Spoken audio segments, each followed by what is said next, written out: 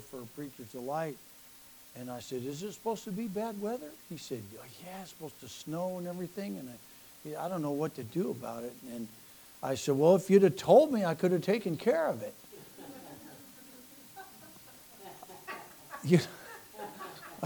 I tried to tell him that I could get through. Why didn't you tell me about this? I could have prayed. But anyway, we joke a lot about that. Speaking of Brother Smith, would you pray for him? He's going to the Philippine Islands on Tuesday night. There's going to be 6,000 people in Baguio City in the Philippines. They are going to have Manny Pacquiao, the boxer. He's a senator or a congressman, one. He's there. They had the Supreme Court, Chief Justice of the Supreme Court. He's going to be there. There's going to be, I think, the Vice President, a bunch of dignitaries, and 6,000. They've declared, I think, the International Day of the King James Bible. It's not just the Bible, but they're specific on it. Don't you wish that we could learn a few things from the Filipinos, right? How do they do that? Where they're all in it. And Brother Smith has an incredible printing ministry, so they are going to pass out a bunch of brand new Bibles, and they have a beautiful award Bibles they're going to give to the dignitaries. So isn't that exciting?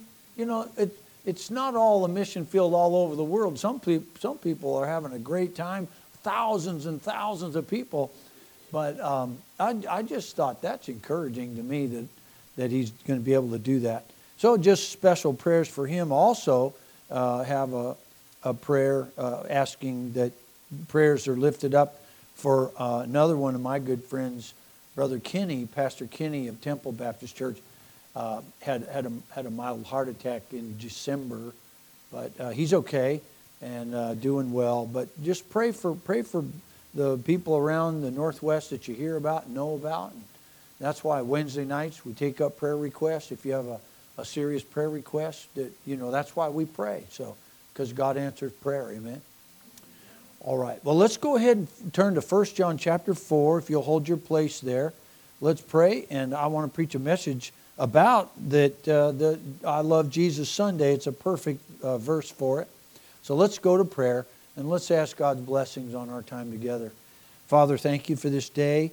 Thank you for your blessings to us and the answers to prayer that we already have had so many times.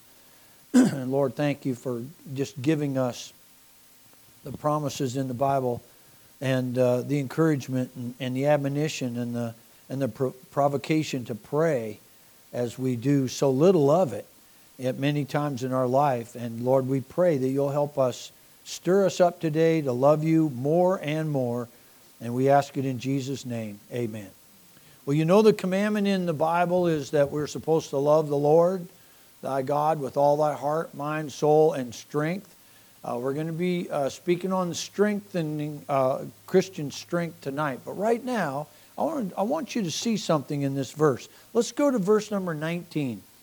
It's so almost something that we might gloss over if we're not ready to catch it. It says, we love him, talking about Jesus, of course. We love him. Now, is that true? Is that true? Well, the Bible implies several things in this scripture that his people do love him. Is that right? If you've been saved by the grace of God, the word we there includes Christians, because John's talking to Christians, and he's elderly at this time. And these verses in 1st and 2nd and 3rd John speak a lot about love and a lot about our love. 1 John chapter 4 is very, very saturated with instructions on how to love God, and if you say you love God, and that God himself is called love. That's another name for God. God is love. That's the right kind of love. Then he says here in this verse, we love him. It's not this verse that we're going to cover in a minute that says, if you love him. He implies that you do love him. Is that right? We love him because he first loved us. Now, this also has a great implication to it. It's understood there. The word first means that because He first loved us, we do love Him. We will love Him. We should love Him. We need to love Him. Your love for Jesus actually unlocks all the other problems in your life that you sometimes have. Not learning how to love. We have a real big problem in life because we're human and we're sinful and we're a fallen race. Many of us don't know how to love people. Many of us have to learn as we go. That's why it takes so long sometimes to actually know your mate for life, because at first you might not even know how to love somebody. You might not even know how to love Jesus at first, but if you have a desire to love Him, it's implied here in this verse that He loved you first. Now, how many are glad for that truth there? He loved us first. You and I would never know what love is. Had it not been for Jesus loving us, we would never know what that's all about. It would be very lonely in this life if Jesus didn't love us. If somebody hadn't explained it, if we hadn't had the Bible to teach us how to love God, we would be a terrible, terrible mess, because the Bible tells us so much about love.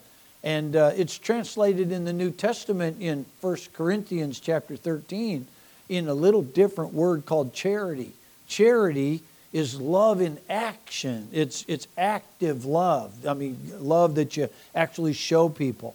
And so here we have another wonderful truth. We love Him. Remember, that's implied. God wants you to love Him.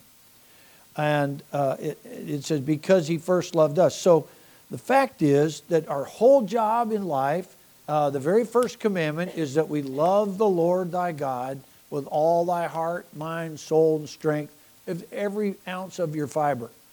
It doesn't say that you should love God a little bit. It doesn't say that you should love God if something goes well or if something happens. If it's convenient for us, we'll love Him.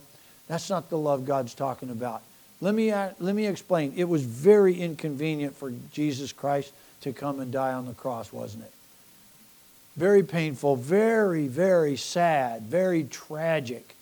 But as we learned in Job this morning, that because there's so much suffering, at the end of the suffering comes the blessing. And that is the picture of Jesus, how that we didn't really know Him. We had no idea who God was till Jesus came and suffered for us and died for us and agonized and was tortured and mistreated so badly. We really don't have an idea what love is. Can you imagine if Jesus hadn't died on the cross? We still wouldn't really know exactly what real love is all about, would we? Because unless somebody sacrifices for another, love is just academic. It's plutonic. It's on the surface. But until somebody really shows love, love in charity, love in action, we would never know. And part of that is because people suffer. Now, do you know that Jesus has a great priority on martyrs? Have you ever read about martyrs in the Bible? Did you know that's a level of love that is rewarded in eternity more so than just like you and I, if we never have any kind of persecution, we never have any trouble in life? Did you realize that's okay? But you don't get rewarded for not suffering any. You don't get rewarded for not going through any problems in your life. The reward is for suffering and being faithful and contending for the faith, enduring hardness as a good soldier. So there's a wonderful trade-off that Jesus rewards people that love Him. And if you love Him, you will sacrifice for Him. You'll do things for Him. You'll spend your life for Him. You might go through some persecution, right? But remember, there's a blessing on the other side of that. And the ultimate sacrifice would be for people to be martyred for the name of Jesus. But there's a huge reward for that for those who are martyred for the Lord. And in the end of the book of Revelation, you see these rewards are passed out, this tremendous, incredible reward and praise for the martyrs are treated so good. I'm glad those martyrs are getting a martyr's crown, aren't you? Aren't you glad when a man or a woman gets a Medal of Honor and they're standing and the president drapes that blue ribbon around their neck, clasps it in the back, and makes sure that that Medal of Honor is hanging right there where everybody can see it? I get goosebumps when I love watching that. And I don't care who the president is, I don't care, but if anybody, if you ever want to have chills running down your spine, and goosebumps all over and your hair raises up and tears come out of your eyes, it's when somebody's honored like that that deserves it. And when there's martyrs that have died for Jesus, let me explain, there's not going to be any fake medals in heaven. When Jesus passes out those rewards, my friend, and he puts a crown on somebody's head, they have earned it. And it's amazing. So this love that we're supposed to have for the Lord is rewarded. And so I want you to know something. It's not easy all the time. It's true that God created us after the sin had already been committed. You and I right now, we're in modern days, right?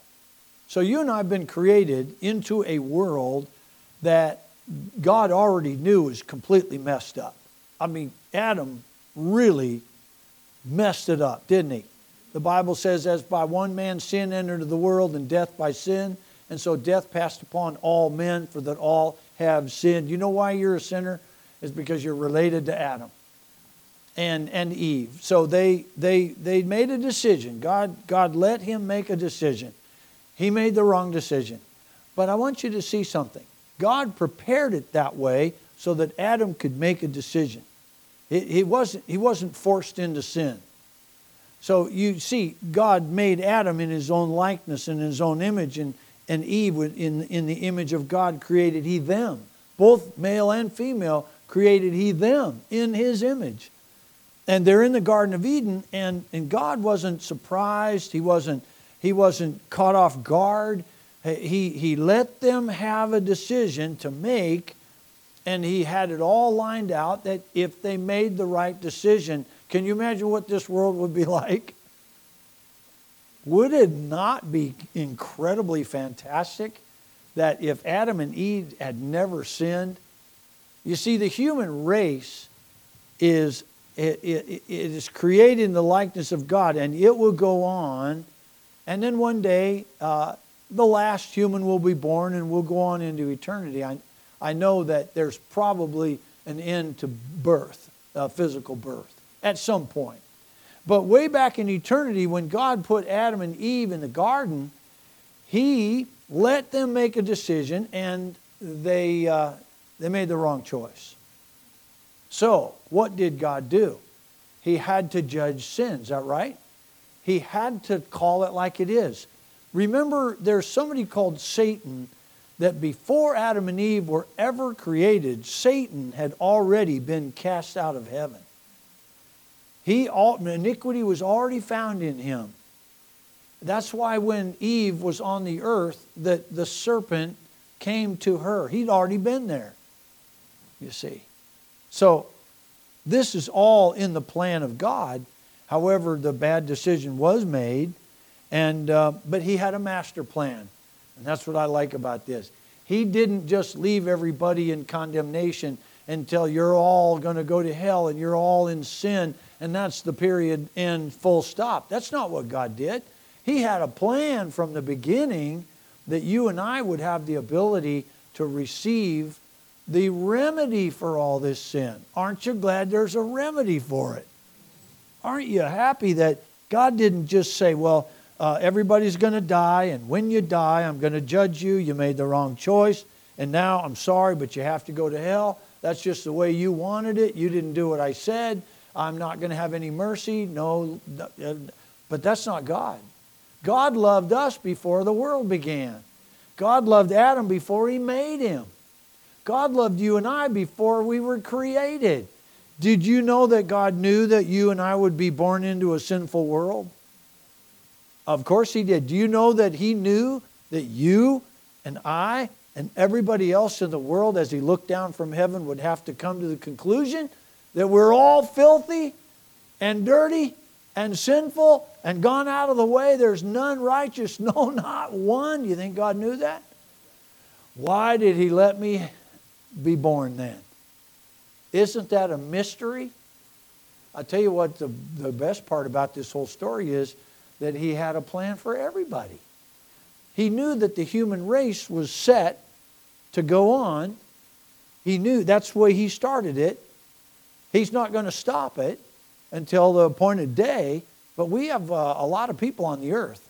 Why are so many people born into sin? It's just the plan that God started. But He didn't leave us that way.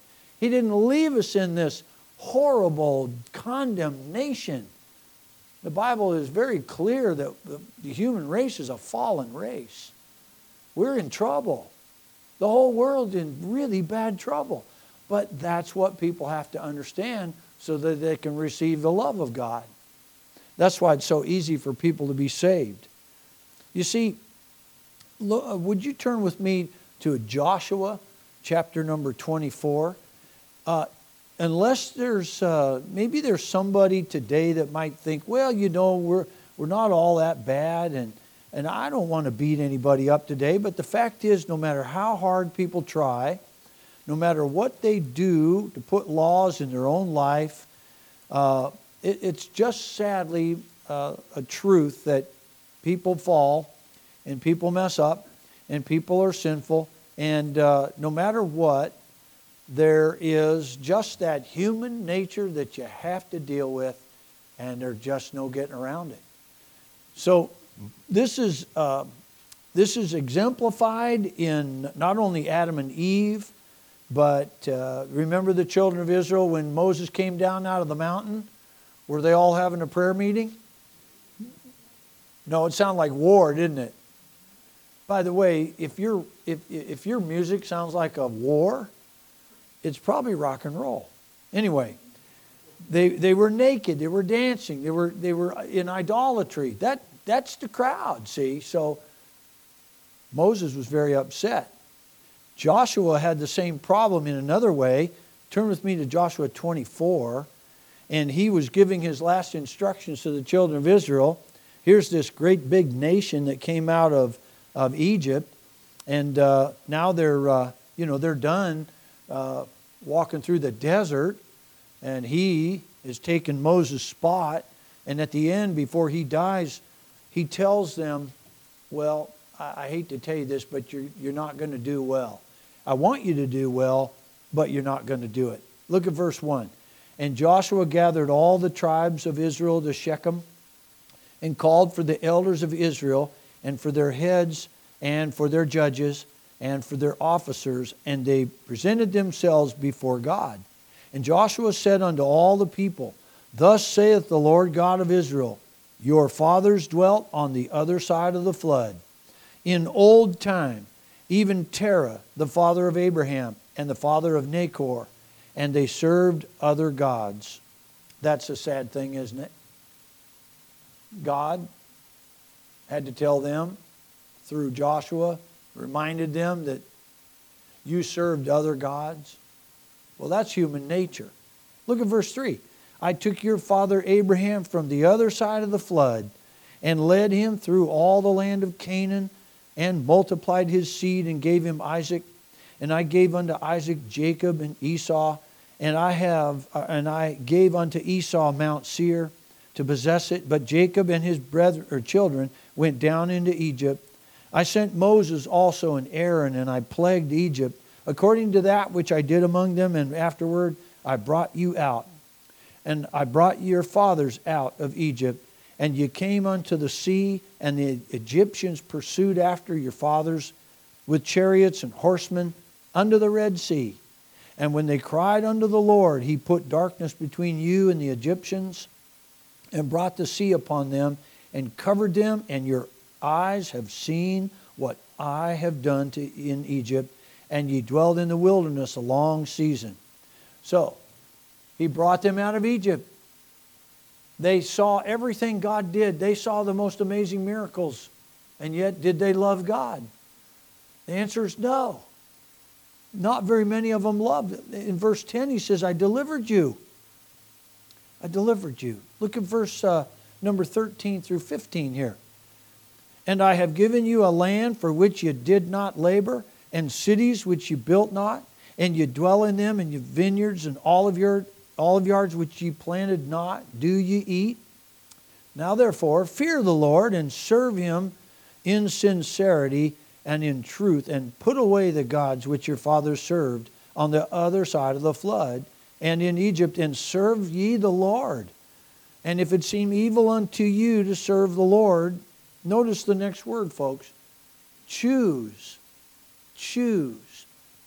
You're not going to love God unless you choose to love Him.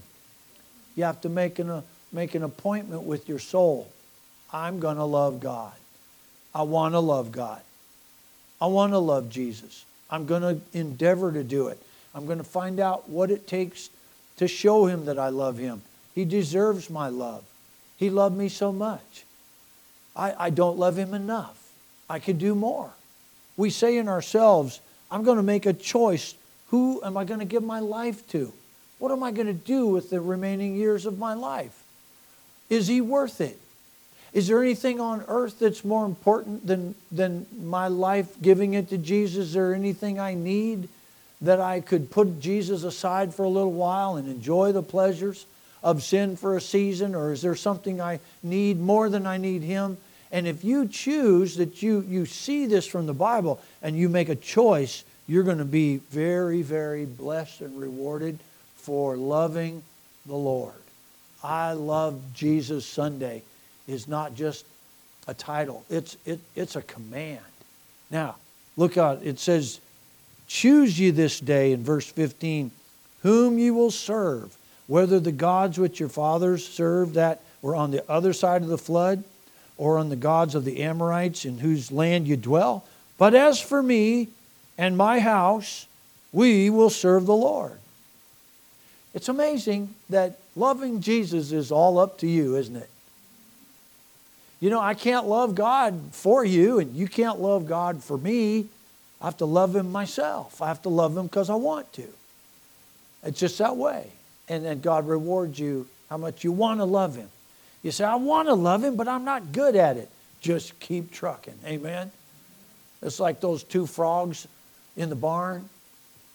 They said to each other on the edge of the milk bucket, one said, I bet you can't jump to the other side. He says, I think I can. The other said, I don't think you can. He said, I can do it. Let's count to 3 and try. So one of them said, yeah, I think I can do this. I think I can do it.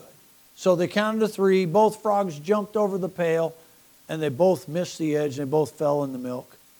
And they started fighting and kicking and running and wobbling around and swimming. And one frog said, I can't do it. I can't do it. I'm going to drown. I can't do it. And he gave up and he drowned, went to the bottom of the milk pail. And the other frog just kept kicking and kicking and kicking and swimming around the edge and circling. He wouldn't give up and he wouldn't give up and he wouldn't give up and he kept going. He finally just flopped over on a big pile of butter. And he woke up and he crawled out of the milk pail. True story.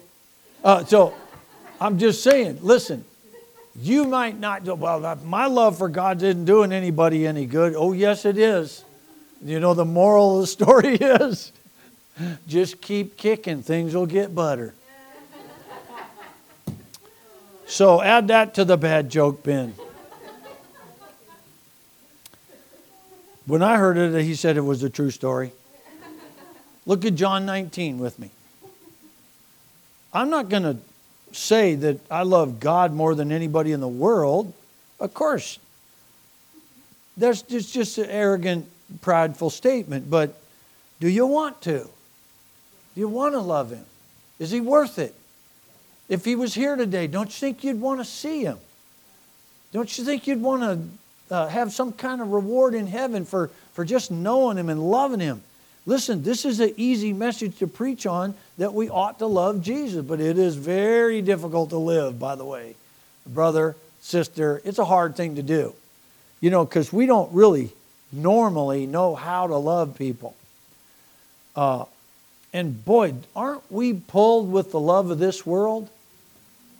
Anybody remember that verse? Is love not the world, neither the things that are in the world. If any man love the world, the love of the Father is not in him. That's a dangerous thing to get caught up in, isn't it?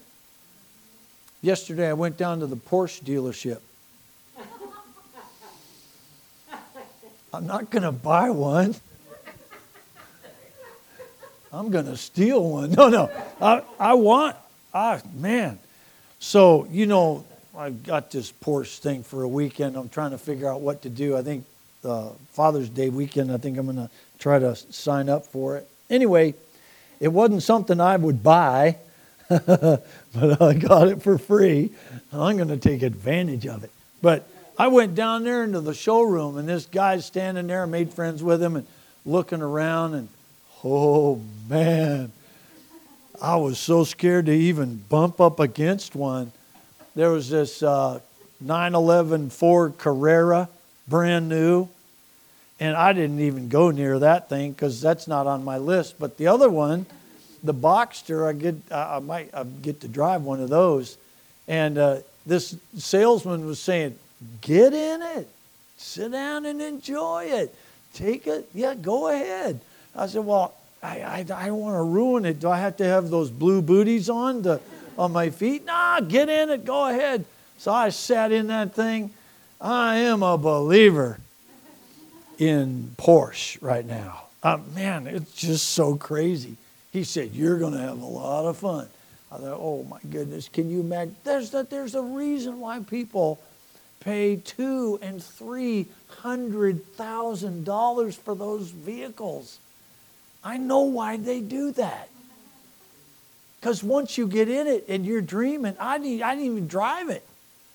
And I'm already I'm gonna sell my house in a couple of days. No, but I'm an easy sell, by the way. But it's scary. It's scary. But I exercise restraint. And it's easy because I don't have any money to do that. But, you know, it's really fun to just dream. And that's the allure. I told the guy at the dealership, I said, every one of them cars in there is saying, hey, big boy. You know, like, wow, they're calling, and the leather smells like perfume in there. Just, whoa. Oh, could you not enjoy the car of your dream? You dirty, rotten sinners. No, it's just built into us. It's really nice. Anyway, I thought, you know, I can understand why people get their love that gets drawn away from God. There's just because you know you can't see God, you can't touch Him. We can't see heaven yet, but you can sure sit in a Porsche, and it's pretty nice. But you know that's what the world does. You know, if you come to God, you must come by faith, and if you love the Lord, you have to make a choice to love Him. By the way, what shall it profit a man if he shall gain the whole world and lose his own soul? Or what shall a man give in exchange for his soul? There's a lot of people that made the trade. Well, church and the Bible and Jesus and everything else and yeah, religion, you know, all that. I've done that. Now I'm going after the cars, and I'm going after the homes, and I'm going after fame and fortune, politics, whatever. I'm going after my dream. Listen, you know what my dream's been ever since I got saved? Honestly, I might be kind of a weird individual, but my dream has been, I really want to get to know Jesus. That's been the most rewarding thing I've ever thought of in my whole life. And I'm sure I could have been president. I'm sure I could have been a 5-star general. I could have been a sports fame. I could have been a football star. I know I'm not big enough, but I could have done it. I could have been a pro golfer. I could have been an NBA star. You don't think so, but just let me dream, okay? I gave all that up. I gave it all up, and I'm glad I did. And you know, I don't know what you could have been. We could be looking at somebody really famous in here had you not just become a Christian. But you didn't mess up. You didn't lose your life. For Christ, you found your life. You found the answer. If you try to save your life, you'll lose it. But the Bible says if you lose your life for Christ's sake, you'll find it. John 19. I want to go all day, but isn't this a wonderful thought this morning that you and I could love Jesus Christ in the way that He'd be rewarding you for it? It's amazing. It's like He's rewarding you for common sense. But it is going to be rewarded. Look now with me, verses 1 through 6. It says in chapter John 19. All right. Then Pilate therefore took Jesus and scourged Him, and the soldiers plaited a crown of thorns and put it on His head, and they put on Him a purple robe and said, "Hail, King of the Jews!" And they smote Him with their hands. Now, this is the Roman Guard, right? This is where Hitler got his Hail Hitler. That's where that came from. Hail. That's the same word. Hail or salute, you know. And so they went to Jesus, "Hail, King of the Jews." And they smote Him with their hands. Pilate therefore went forth again and saith unto them, "Behold, I bring Him forth to you, that ye may know that I find no fault in Him." Then came Jesus forth wearing a crown of thorns and a purple robe, and Pilate saith unto them, "Behold the man." When the chief priests therefore and officers saw Him, they cried out, saying, "Crucify Him, crucify Him." They were yelling. They were yelling that. "Kill Him, crucify Him, get rid of Him." He said, "Take ye Him and crucify Him. I find no fault in Him." And then they cried the more. Look down in verse 19. Then delivered He Him therefore unto them to be crucified, and they took Jesus and led Him away. And He, bearing His cross, went forth into a place called the place of the skull, which is called in the Hebrew Golgotha, where they crucified Him, and two other with Him, on either side, one, and Jesus in the midst. And Pilate wrote a title and put it on the cross, and the writing was, "Jesus of Nazareth, the King of the Jews." Notice they were very upset with that. It says in verse 20, "This title then read many of the Jews, for the place where Jesus was crucified was nigh to the city, and it was written in Hebrew and Greek and Latin." Then said the chief priests of the Jews to Pilate, "Write not the King of the Jews, but that he said, I am the King of the Jews." Pilate answered, "What I've written, I've written." And so they cried out, "Crucify Him, get rid of Him." And you know what that cry came from? That came from human nature. We needed to be saved. We needed Jesus to come. We needed the Lord. A blind, unsaved community of people that had God do all those miracles in their sight, and yet they didn't love Him. They didn't know Him. Now, how in the world can we make it through life without Jesus? We love Him because He first loved us. This story is so plain.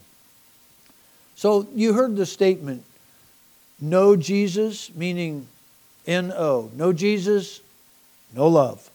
Right? If you don't have Jesus, you don't have love. No Jesus, no love. But no Jesus, mentally, K-N-O-W, no Jesus, no love. You know what love is once you know Him. You don't know how to love if it hasn't got anything to do with the Lord.